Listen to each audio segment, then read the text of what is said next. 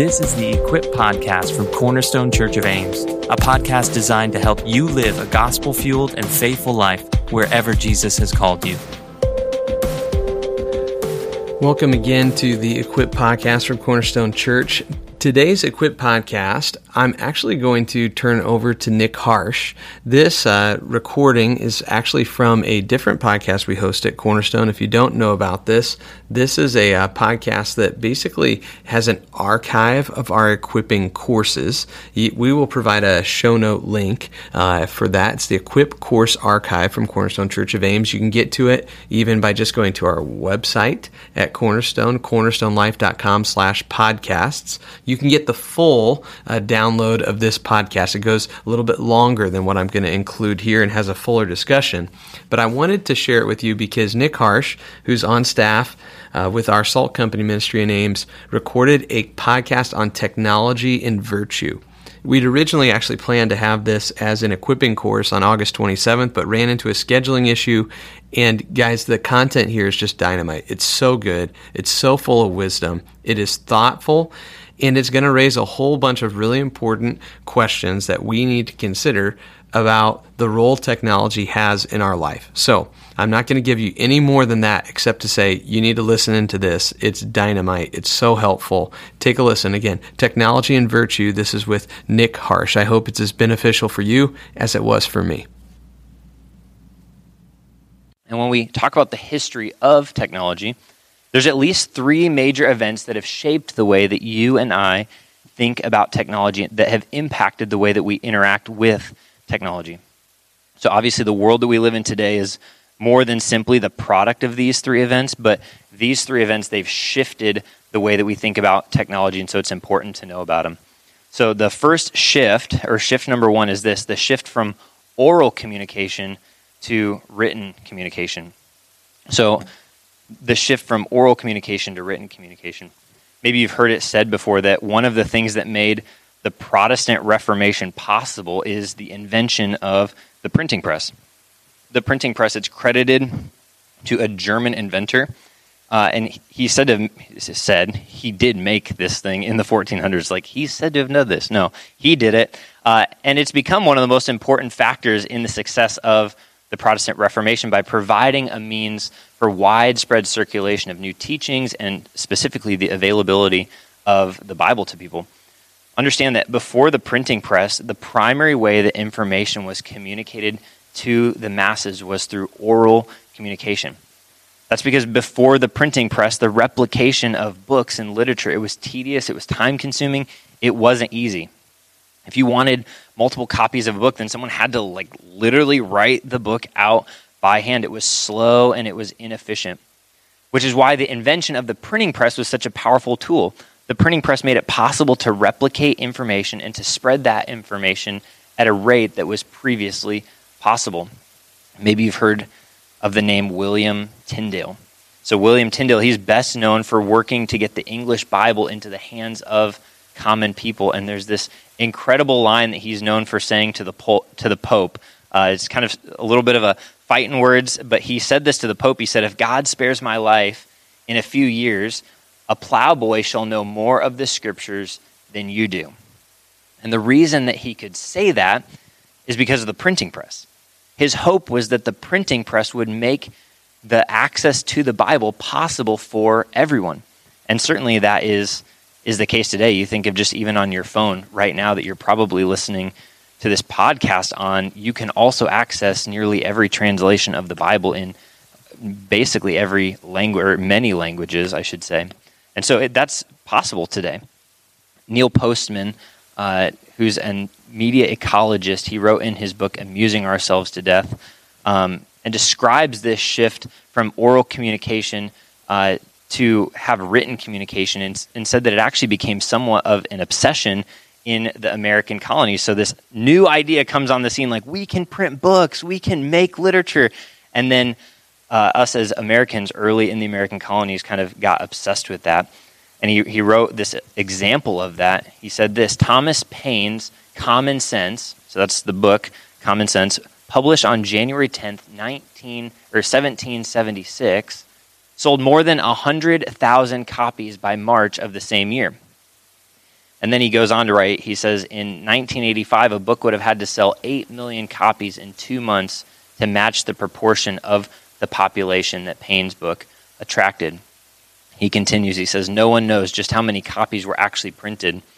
The most conservative sources place the figure at somewhere over 300,000 copies. And then Postman concludes by saying this, the only communication event that could produce such a collective attention in today's America is the Super Bowl. That's the end of the quote. Understand, that was just one book in the early colonial American colonies. The point is that the invention of the printing press, it shifted the primary means of communication away from oral communication to written communication. The result is that the creation and replication of information was rapidly expedited. That's an important thing to remember. The creation and the replication of information became way more rapid after that period in history. So that's shift number one. Another major technological shift that took place was the shift away from locally based information. The shift away from locally based information. A guy named Stephen Ambrosi writes this, a critical fact in the world of the 1800s was that nothing moved faster than the speed of a horse. No human being, no manufactured item, no bushel of wheat, no letter, no information, no idea, no instruction of any kind moved faster. Nothing ever had moved faster. And isn't that such a crazy thing to think about? That before the 1800s, literally information, it traveled as fast as we could run, or as fast as a horse could travel, or a carriage, or a train, or whatever. But around that same time, something was happening. This new idea was beginning to develop, and the idea is this, that transportation and communication could be disengaged from each other. Before that time, the idea of information was always connected to transportation. And around that time, this idea, this new concept began to develop where we could actually separate those two things, that transportation didn't have to be connected to the delivery of information, that space was not an inevitable constraint of the movement of information. Neil Postman, he writes again, until the 1840s, information could move only as fast as humans could carry it. To be precise, only as fast as a train could travel. And then he keeps going, which to be even more precise meant about 35 miles an hour. However, in 1837, two British inventors, they obtained a patent to something that you've heard of called the telegraph system. And then by the end of the 1840s, telegrams were being sent instantaneously over long distances. It's no surprise that the telegraph introduced this major shift in the way that information could be sent and received. And while there's certainly a ton of positive things that came about because of the telegraph, the telegraph also introduced this idea of irrelevance, impotence, and incoherence into communication. The telegraph, it introduced the concept of context-free information. In other words, before this time, every bit of information that you would hear would have some sort of useful factor to it. So, for example, maybe you hear on, in the newspaper, Farmer Brown, he's lost his cow, and now you're looking out the window and, oh my goodness, there's this cow wandering the street. It's like it's news that had a use. But with the telegraph, now what it introduces context-free information, meaning that the information you heard was really more about novelty. It really was more about how creative it was or how fast you could get it. The information that was received became valuable not because of its usefulness, but because of its speed, novelty, and just the general creativity of what it was. And that's an important thing to keep in mind, because today what you see is that reality magnified. We live in an attention-driven world where the success or the failure of many companies, it's directly tied to their ability to capture and maintain your attention. And understand that wasn't really even possible before the invention of the telegraph. Before that, news was simply news that you acted upon. But again, with the telegraph, now you have context-free news. The third major shift is this. It's the shift from what I'm going to call the dumb phone to the smartphone. And again, there's more shifts than just simply these three, but this third shift, the shift from just a phone being something that you call people with to really the internet in your pocket, that is kind of the final or one of the major shifts that has taken place in the last 20 years or so. With the introduction of the smartphone, you have the ability now to instantaneously access almost all information in your pocket at any moment and the ability to communicate across the world instantaneously. So that thought that I just shared, that would have been unimaginable even 100 years ago. Just think about this with me for a second. Imagine never having a social media account to manage. Imagine never feeling out of the loop because you missed the latest news. Imagine never feeling like the pressure of, oh, did people like this post, or do I know what's happening in this news source? Imagine never feeling any of that. That's how everyone on the planet functioned less than 20 years ago. But if you've been outside, or even if you're familiar with the concept of a phone, those days are long gone. Specifically, an overview of history shows that one of the primary ways technology has shaped us is that it's completely changed the way that we think about information. So information, it was once usable, actionable, think Farmer Brown and the cow outside the window. Today, most of the information that we consume is simply entertainment. Consider even the news that you watch. Most of what you see on the news are things that you don't actually even have control over. And so while it's helpful to know about, it's helpful to be informed about, the reality is that even the news that we watch is often something that I can't do anything about beyond maybe praying for that thing or that person. And with these kind of three major shifts, and specifically that final shift from the dumb phone to the smartphone, it's clear that technology, it's woven itself into the very fabric of our lives. Often our technology, I know this is true for me at times, can operate more like an appendage than even a tool that we use. It's like it just stays with us all the time. If we leave the house without our phones, many of us feel uncomfortable. Even worse, our chances of getting lost, they go up way significantly. I'm going on 2 years now living in Ames, and it's like, how many things am I going to have to use maps for to find? It's kind of embarrassing. I got most of the south side of Ames down, but I feel like once I get to the north side, I'm just like, please let my phone be charged because I'll just get lost. It acts almost as like an appendage for many of us. We turn to them at the first kind of moment of boredom in conversations. It's like, hey, how are you doing? How is the weather? And then it's like, oh, what should I say? Turn to our phone. And the kind of the summary of all of this is that screens and technology, they're not simply a creative tool or a form of entertainment anymore. Instead, screens and technology, they're kind of the new normal in our life, if you think about it. This is the world in which we live. We've seen radical shifts in technology, and some of the most significant shifts have taken place in our lifetime.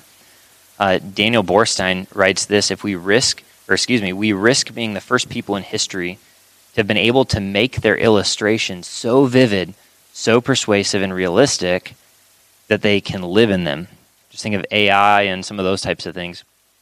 We are the most illusioned people on earth, yet we dare not become disillusioned.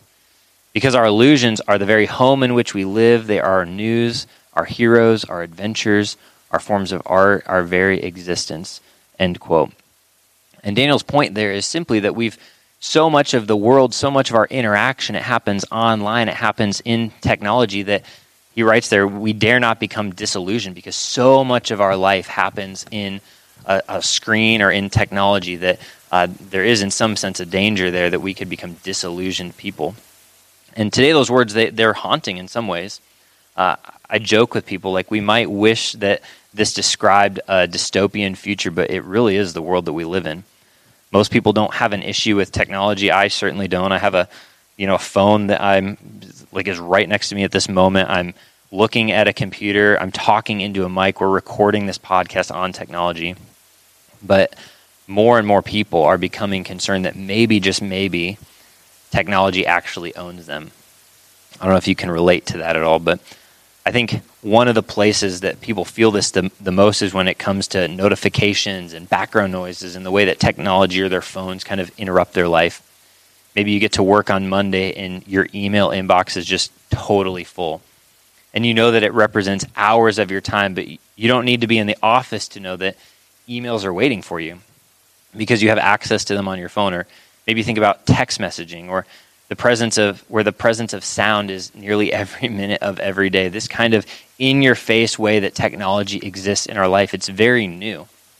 We've mentioned different ways already that technology has transformed, but not even 100 years ago, silence was the default mode of life. And certainly that's no longer the case. We're surrounded by a nearly endless stream of beeps and notifications. And what's so interesting about beeps and notifications is that they require a response every single time. I just want to give you a couple of quotes that I found helpful that I think are really kind of insightful. The first one's from Tim Challies from The Next Story, and he writes this: beeps always demand a response, even if the response is only to silence and irritating noise. How many times, I know I've been there, it's like you get a response when you're having an important combo and you pick up your phone and turn it off. It's like, that's a really regular and normal part of life. Paul Graham, he writes this: distraction is not static obstacles that you avoid like you might avoid a rock in the road. Distraction seeks you out. And all you have to do is take out your phone and you're kind of assaulted in a sense by a nearly endless flood of red dots vying for your attention. It's likely that even since you've started listening to this podcast that you've had your eyes averted to a message or a text or saw a notification for an email, and that's certainly not wrong, and I'm definitely not upset about that. But the point is this, that would have been totally unthought of 20 years ago. That one of the only places now that you can even be alone with your thoughts, it seems like, is in the shower, right? And it's really only a matter of time before our devices are totally waterproof and even that place will be distracted. In other words, we live in a world where technology is in your face and just constantly vying for your attention.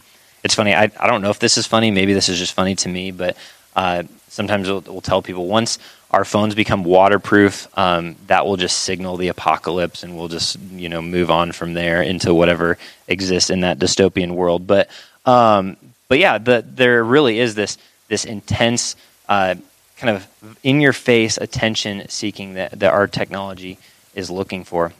And again, that's not all bad. The point is that technology isn't that technology is evil or that we should resort back to the olden days. The point is that we have to be aware of the world that we're living in if we're going to navigate it